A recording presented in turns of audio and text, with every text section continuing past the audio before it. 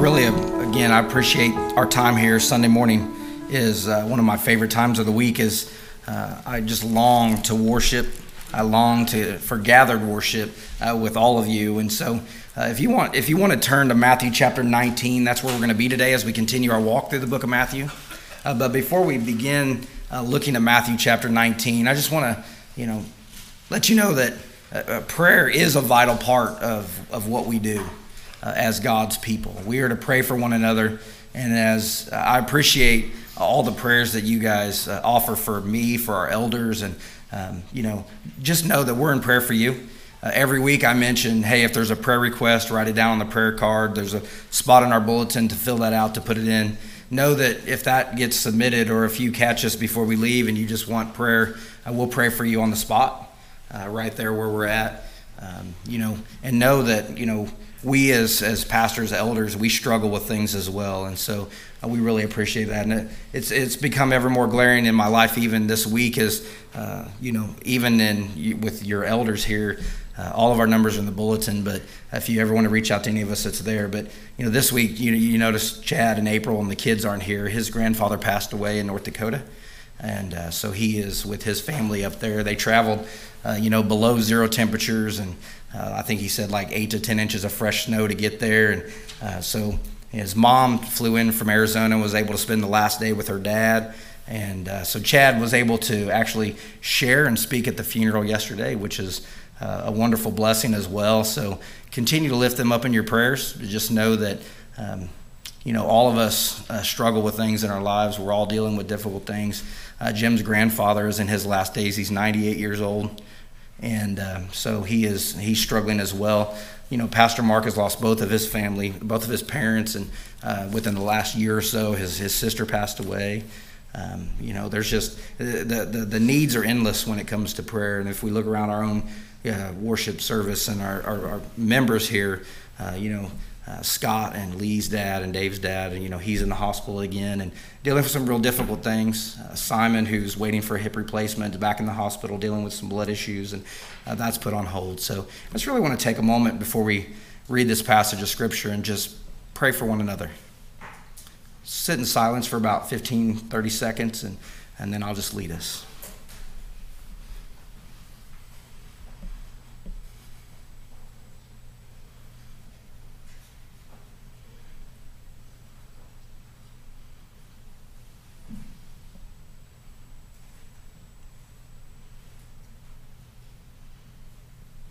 Lord, as we gather this morning and we focus on every aspect of our life as being worship, whether that's singing, the discussions that we have, the reading of Scripture, the prayer, Lord, may all of those things be pleasing in your sight, and that everything that comes out of our mouth be God-honoring and glorifying. And we know that many times it's not. But we thank you for the fact that you will forgive us of those when we faithfully repent and turn back to you. Lord, we thank you for those who you put in our lives to do ministry with, to live with. We thank you for the flock that is here in Linwood. And Lord, we know as the elders, the shepherds, the pastors, that we have been called to shepherd this group of people and to do it well. And Lord, forgive us when we fall short of that. Lord, give us boldness in our witness as we invest in one another's lives and beyond into this community and beyond that. And Lord, this morning as we open your word and we seek comfort in you and in you alone, we know that every one of us are dealing with something in our lives that we're struggling with.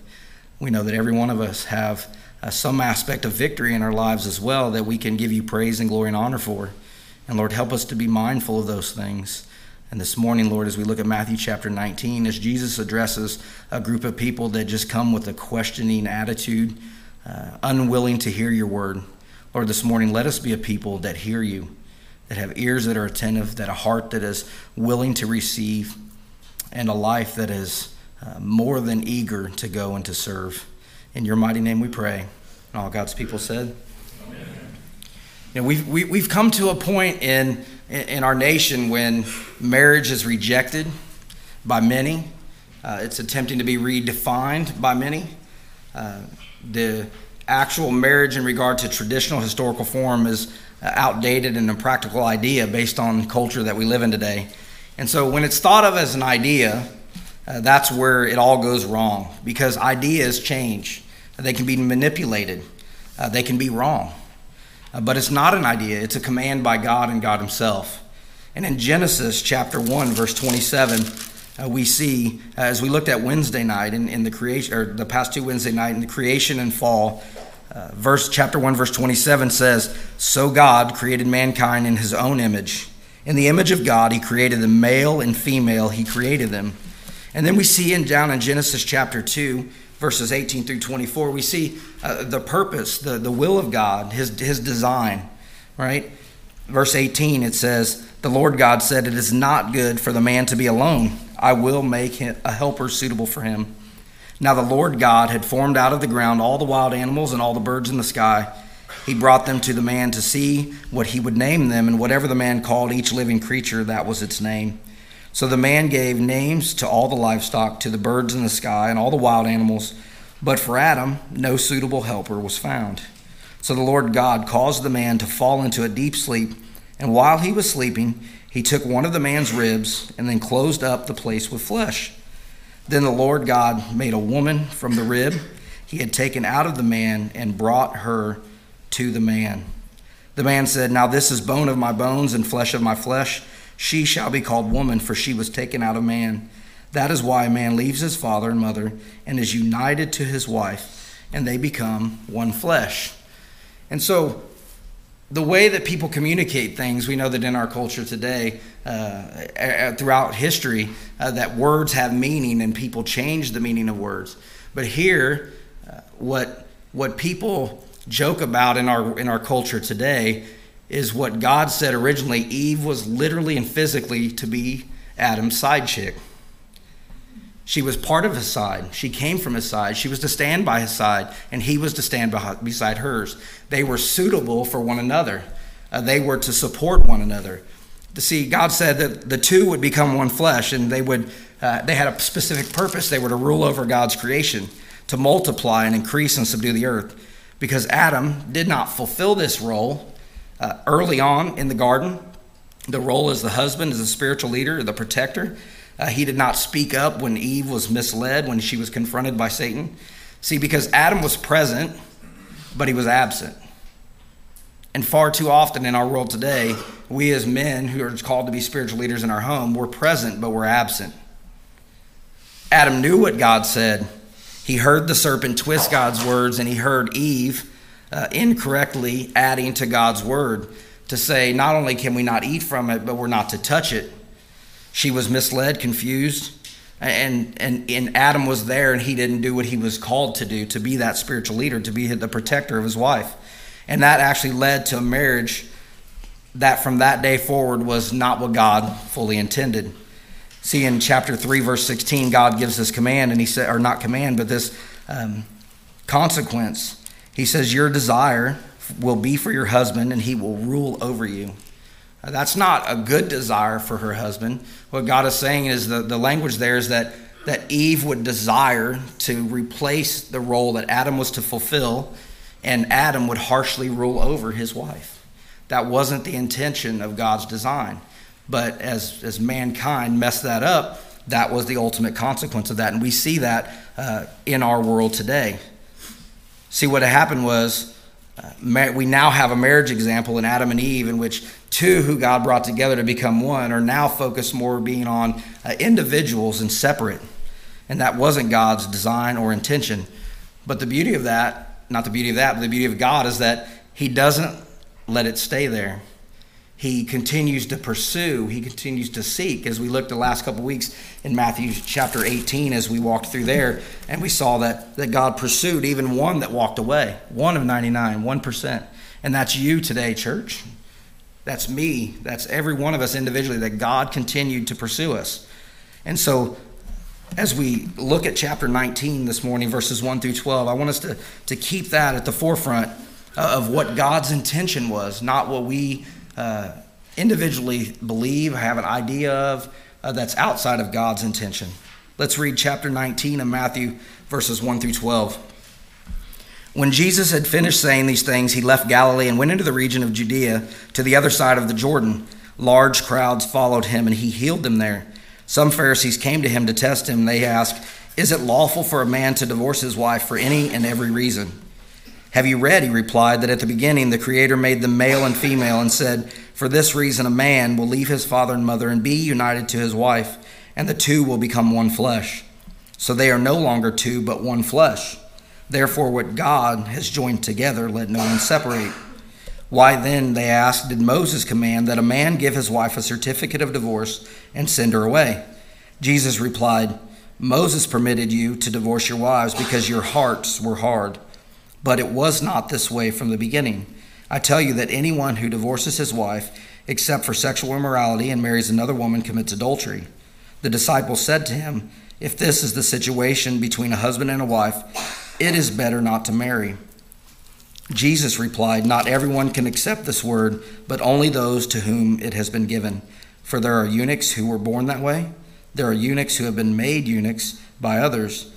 And there are those who choose to live like eunuchs for the sake of the kingdom of heaven. The one who can accept this should accept it."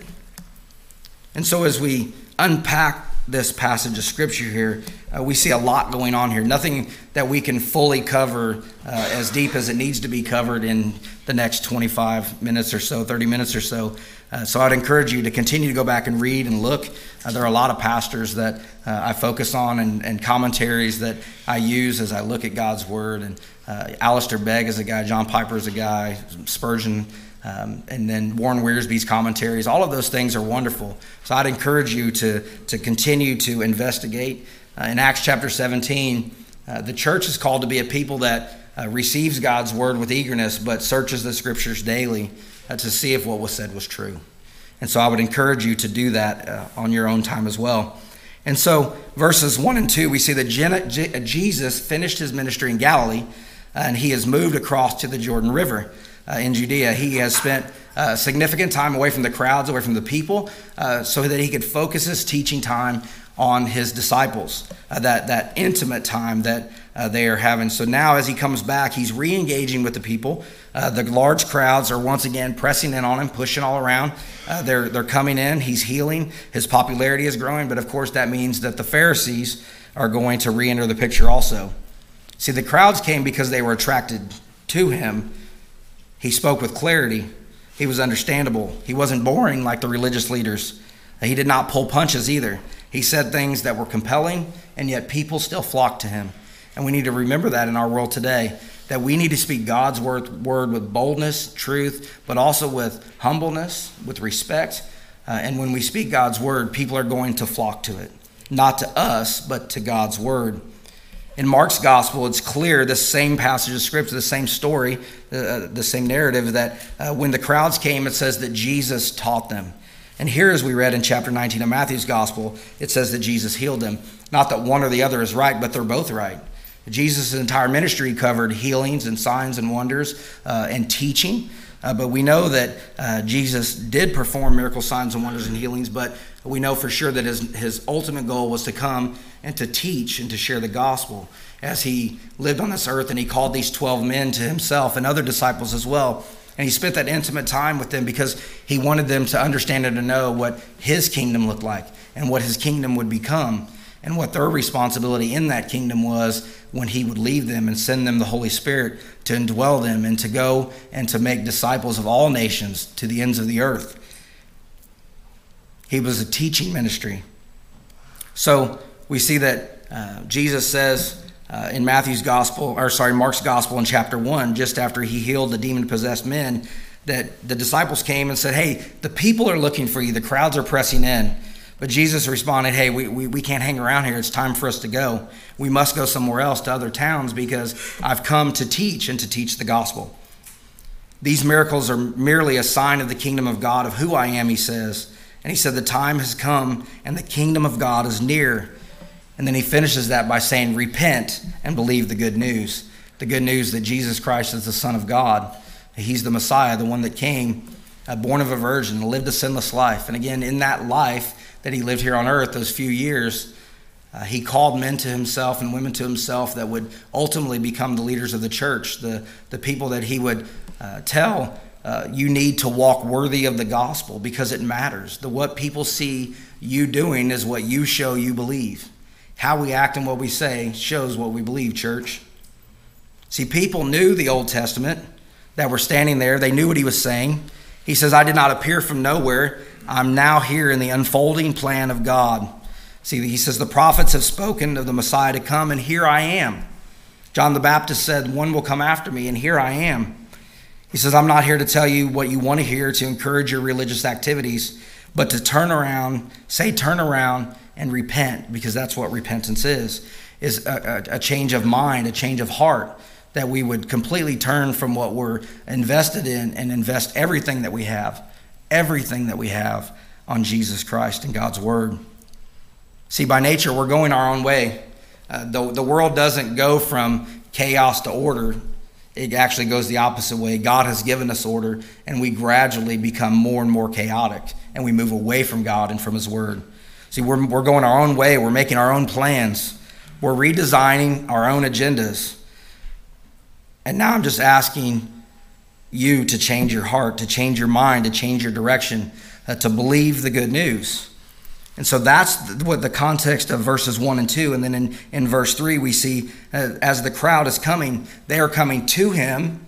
The Pharisees are coming for him. They were not coming to investigate as they were commanded to do. They were elders among the people. They knew God's word. They should have been looking for ways to protect God's word and God's people. But yet they were coming to see if they could distract him, to cause him to misrepresent who he said he was. That was their normal behavior. Their focus was not so much to teach and to instill God's word and to hold people accountable to things, but their concern was to tear him down in order to build themselves up. And we see that far too often in our world today. That we, even as we share God's word, we tend to focus on tearing other people down in order to build ourselves up.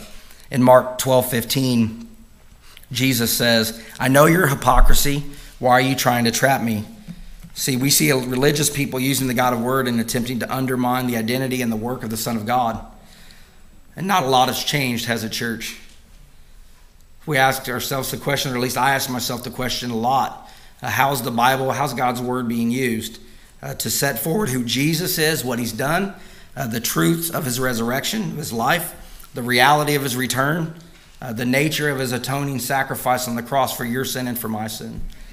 Or is it simply seeking to utilize the Bible so someone might tempt, they might test, they might undermine or disprove what clearly is said in the pages of the Bible? See, just because someone refers to the Bible doesn't give them justification in their desires. The Bible speaks of people who utilize the scriptures to their own benefit, and yet the word says that in the end it will lead to their destruction. See, the Pharisees came not with honest inquiry where they truly longed for an honest answer, but it's because they had an agenda of their own to establish. They asked, is it lawful for a man to divorce his wife? They knew the law. They knew what it said, but yet they didn't live by it. And so the background to that question, is it lawful for a man to divorce his wife? In the context of that time frame, there were two groups of people that had their own convictions towards divorce. One believed that, hey, you can get a divorce for any and every reason, no questions asked, it's fine. And the other one was more conservative, really held to a more strict guidelines of divorce. But the problem was they were both adamant proponents of the divorce. That for whatever reason, whether it was an easy reason or a harder reason, that divorce was an approval by God, and it's not. See, the Pharisees are trying to get Jesus to commit to one side or the other of those two groups of people in order to alienate him from one of the groups. What they were doing was they were trying to get more people on their behalf and join them in their opposition of Jesus. We see that ultimately as the Pharisees and Sadducees throughout the New Testament interact with one another only in the times where they opposed Jesus, because they didn't get along in their own lives because they had different beliefs of what God's word said. But when it came time to oppose Jesus, they were all in, and we see that still even in our world today. But as in all of that, we see that Jesus is aware of their hypocrisy, and so he turns the table on them. Jesus is always aware of the hypocrisy. In verses 4 and 6, he answers them by saying, 4 through 6, he says, haven't you read? He's basically saying, haven't you read? Don't you know? Haven't you heard? He knows that they know. He knows that they've read. He knows that they've heard, but yet they have hard hearts. They don't really care. They want what they want, when they want, and how they want it. And you better not say anything to them about it. We've already looked at the creation piece here in verses 4 through 6. God being the creator, male and female being the created, and the design and the purpose in which they're to live. That here it says in verse 5, the two will become one flesh. So they are no longer two but one. Therefore, what God has joined together, let no one separate. So he speaks that to the Pharisees, but yet they're not willing to hear it. Again, their heart is hard. They're not welcoming what he's saying. They're asking him, but they're not listening. And so Jesus comes back in verse 7, and he says, they come back at Jesus and ask, why then did Moses command that a man must give his wife a certificate of divorce and send her away? They're trying to find the loopholes there. How much of the law can I keep, but how far can I veer from the law and yet still be seen in good light? Jesus replies with the same answer, but adds to it by driving the dagger deeper in the wound. And Jesus replies, Moses permitted you to divorce your wives because your heart was hard. But it was not this way from the beginning. Again, that's why we read Genesis chapter 1 at the beginning, was because it goes all the way back to the beginning, what God's design, what his purpose was. And yet man's sinful nature distorted the image in which God created us. So he says Moses provided a piece of paper so that a man could say at that time, I have the proper documentation. It's all filled out correctly. I even went to the bank and got it notarized. I can divorce this woman. I can move on. See, Moses didn't do that to make divorce easy, but to regulate and control the chaos that was happening in the religious individuals who were looking for any and every reason to divorce their wives. Their mindset of those seeking the divorce for those reasons was, if my wife fails to do anything the way I want it, she's gone. And that's why it is on the account of their hardened hearts that Moses wrote it. It's easy to say I'm done, but in God's sight, what he has brought together, let no man bring apart. See, and they were unwilling to accept God's purpose and God's will. They were unprepared to accept the nature of love within God's framework, not our own. The framework of the covenant of marriage that God intended, because their intention was to see how far, like I said before, how far they could still remain within the letter of the law. Just like today, they wanted to have a plan B, just in case at any time they felt the desire not to be bothered or complicated by having a spouse. And any relationship that we've ever had, we can always look and say, in certain times, it might be easier to or without any of those things, but God calls us to be faithful. God was faithful to us and is faithful to us, and we are to remain faithful as well. We need to understand this piece right here, or we're going to be all messed up. Well, I'm all messed up anyway. But these certificates were actually for prevention, but the people were seeking them for permission. They were for prevention, but they sought them for permission. It was easy as long as you could get the piece of paper. With the paper in hand, they could kind of just walk out the door, be on their way to their new life, to their new adventure, to the new thrill, to the new thing that was going to satisfy, with no concern for the destruction that they were leaving in the wake of their decisions. And people say the Bible is not relevant today. See, when any culture turns their back on God and his word and his works, the implications are unavoidable. Destruction happens. Struggle happens. Consequences come. See, Jesus doesn't get here, he doesn't get all wrapped up in the discussion over the certificates. He kind of lets it go. He does what every one of us should still be doing today. He took it right back to God's original intent and design. He says, let's make sure none of us misunderstand the nature of marriage itself, right back in the beginning, how God said, how God designed it. It's important to realize that, Jesus is saying we must rightly believe about creation and God and get that right, or else we can't get the reality of marriage correct. Marriage is not man-made. It's not an invention. It's not a social construct or something brought about for men and women for us to make sense of our existence. Marriage is a creation ordinance, and marriage is a beautiful picture of the covenant between God and his people, between Jesus and those who have been redeemed, those who believe in him. The New Testament always refers to Jesus as the bridegroom and the church as the bride, the body of believers. And at the time of creation, God made man and woman. He established for them exactly how things are to be in the world that he made. He's the maker. Listen to this, because this is important. It fits our culture today as it did then. God has every legitimate right to explain to his creation how and why they should act in this way. It's not about what we want. It's about what God has designed us to be, to do, to say, to live. He's called us to walk worthy of the gospel, not to fulfill everything desire that we want outside of any of that context. It doesn't mean that God doesn't want joy for us. God gave us marriage. God gave us relationships to have joy. But ultimately, our joy comes in him and him alone. And then in verse 9, Jesus dumps salt into the wound, and he says, I tell you that anyone who divorces his wife except for sexual immorality and marries another woman commits adultery. We don't know if he was speaking to someone specific there at that point or not, but he does, make it even more harsh on them. Just like he says, like in the Beatitudes and the Sermon on the Mount, Jesus always said, you've heard it said, but I say, and he elevates that. In his teaching, he says, these men who believe that they have not committed murder, he says, but if you have anger in your heart, you've already committed murder. It's not just the outward action, it's the thought, the desire that continues to build in us. We need to do as Philippians 4:8 tells us, not to think about things. Let me turn over there and I'll just read you that passage of Scripture.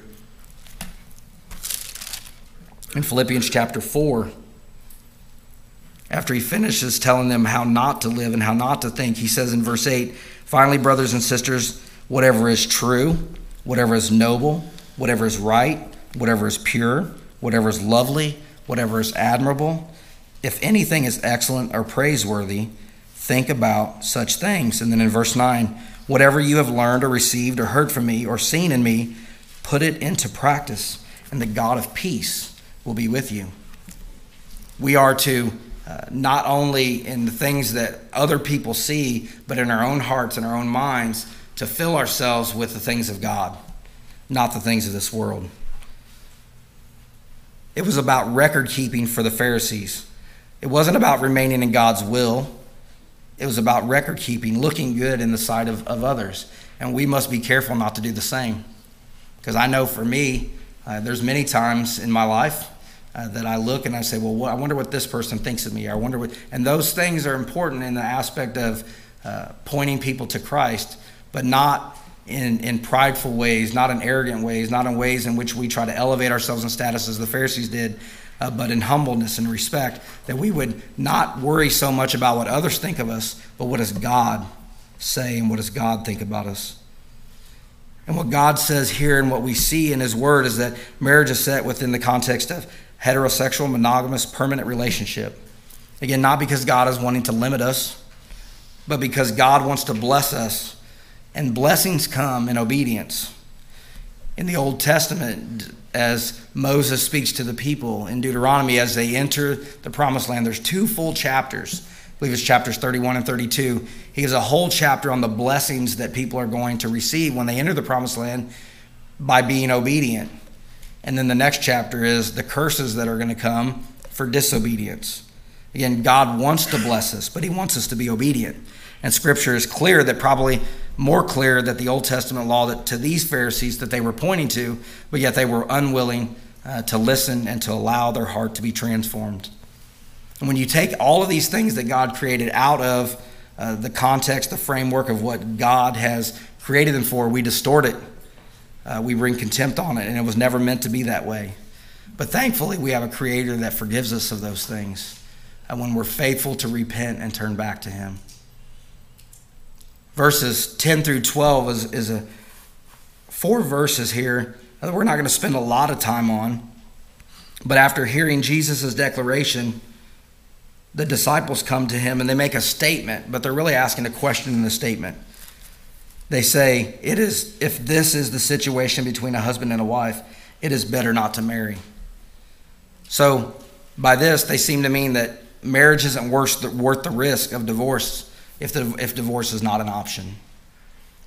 I've shared with all of my kids and the kids in the youth group that we've led in the past 10 years that even for the way that I view this now, again, for those of you that don't know my story, I never went to church until I was 34 years old, 12 years ago. So my context since then, and seeing God's word and the transformation that has happened to me and the teaching that I've put forth to my kids and the kids in youth group, is that we wouldn't even seek to date somebody that we wouldn't have an intention to marry. Because if there is no intention to marry, the dating part of it is selfish.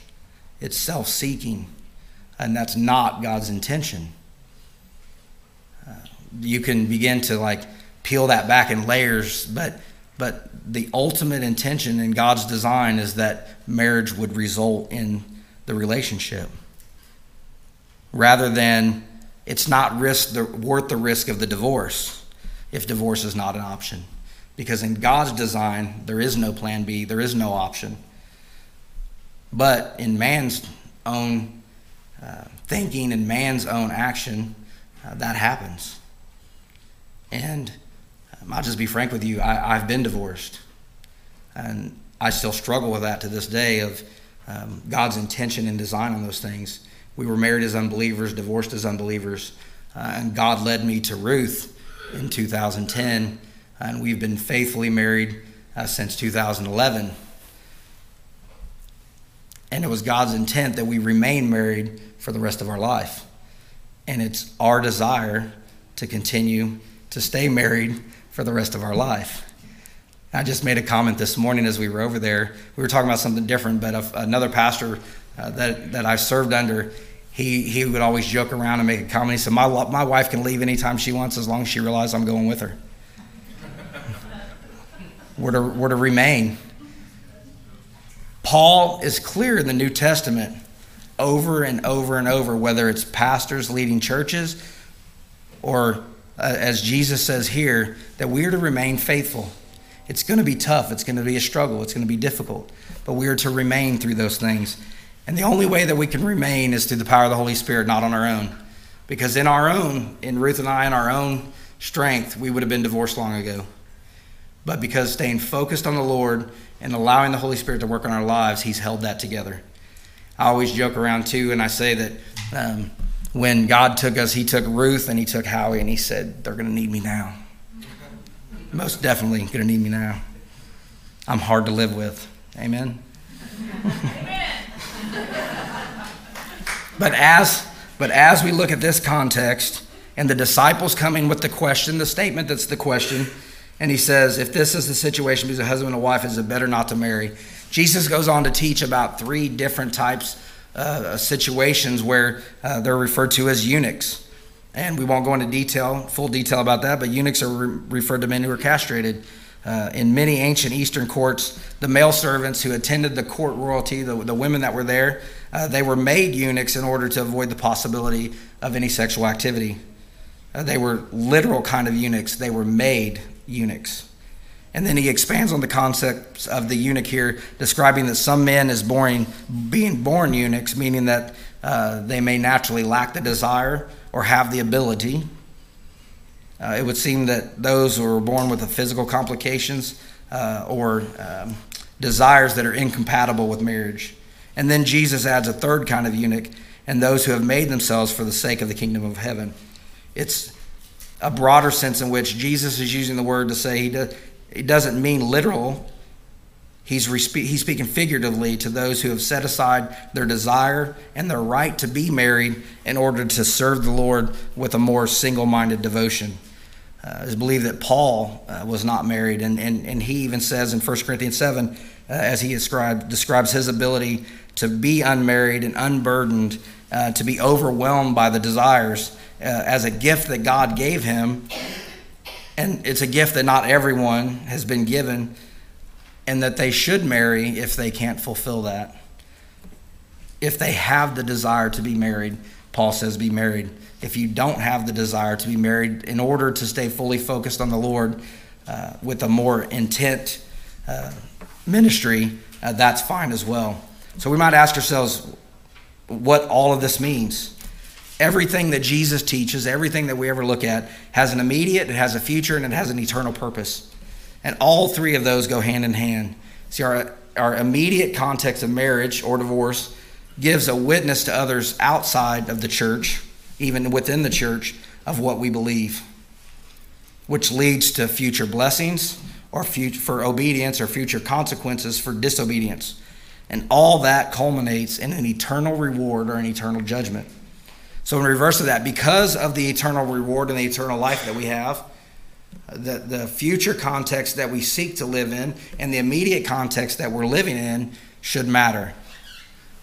I've said it several times, the way in which we live our lives matters.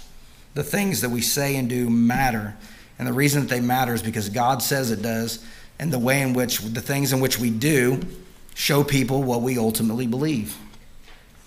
And so the Bible consistently refers, as I said before, Jesus as the bridegroom and we as the church as his bride. Only redeemed believers, regenerate, we are his bride. And in the Old Testament, people are consistently called out for the lack of discipline, and they are disciplined for the inability or unwillingness to remain faithful to God. And in the Old Testament, it's always referred to as adultery, when people go astray and walk away from God. In fact, if you want to turn with me there to Hosea chapter 13, I'm going to read verses 1 through 4 here in a second, but in the book of Hosea, the entire book is about a prophet named Hosea that God calls to marry a woman that he knows is going to be unfaithful to Hosea. And in the process of all that, when his wife leaves him and has a relationship with another man, God says, go back to her. It's a picture of what God was doing for us as he continues to pursue us, as he sends his son to come and to die in our place for our sin, that he loved us that much that he continued to pursue. God commands Hosea to do so. He tells her to love as he loves the Israelites here in chapter 14, verses 1 through 4. Return, Israel, to the Lord your God. Your sins have been your downfall. Take words with you and return to the Lord.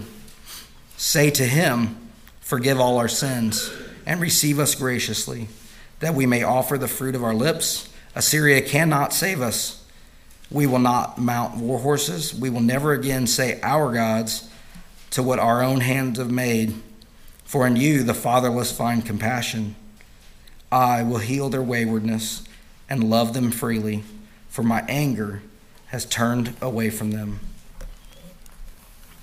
So see, despite all of our own wickedness, our own desires, the sinful desires that we have, the adultery that we commit in our relationship with the Lord, that we don't permanently keep our eyes focused on him.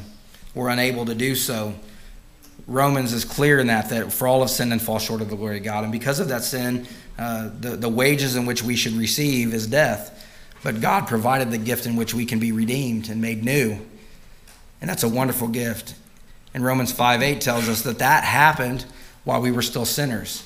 It says, but God demonstrated his own love in that while we were still sinners, Christ died for us.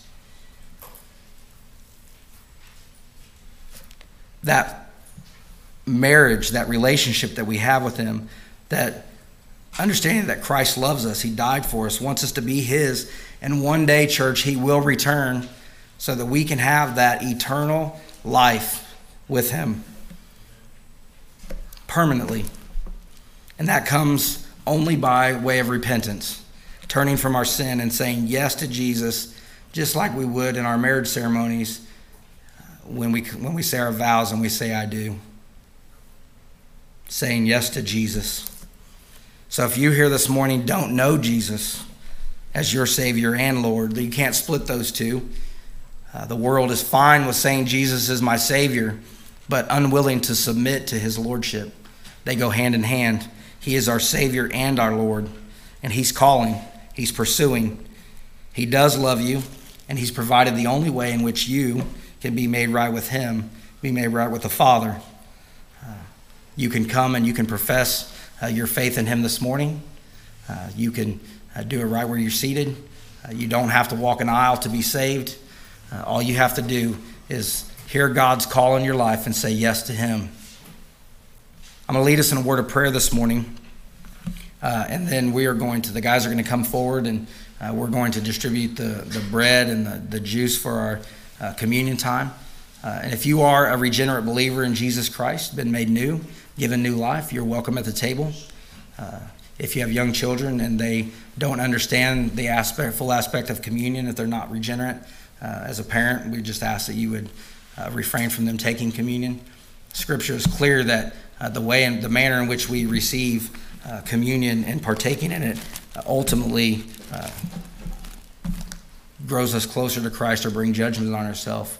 We are to not do so lightly. We are to only do so as believers. Maybe there's something going on in your life that you feel like you want to refrain from communion this morning. That's fine as well. But if, as a believer in Christ, we would welcome you to the table. Let's pray. Father God, we come to you this morning as we should every moment of our lives, humble, repentant, understanding our sin separates us from a holy God. Lord, help us to be as the tax collector in Luke chapter 18, as he looks and won't even look up to heaven, but beats his chest and says, "Forgive me, a sinner." Lord, help us to have that same attitude, to know that our sin separates from you, but that your Son, Jesus Christ, comes and allows us to approach the throne with boldness and confidence as we are made new in him and we receive his righteousness, not our own. We know that as we read from Genesis this morning, that and Romans tells us in chapter 5 that just as sin entered the world through one man, so salvation enters the world through one man, the man Christ Jesus. Lord, help us to keep our focus and our eyes on him as the groom and us as the bride. We thank you, and Lord, help us to live our lives worthy of the gospel. In Jesus' mighty name we pray. Amen.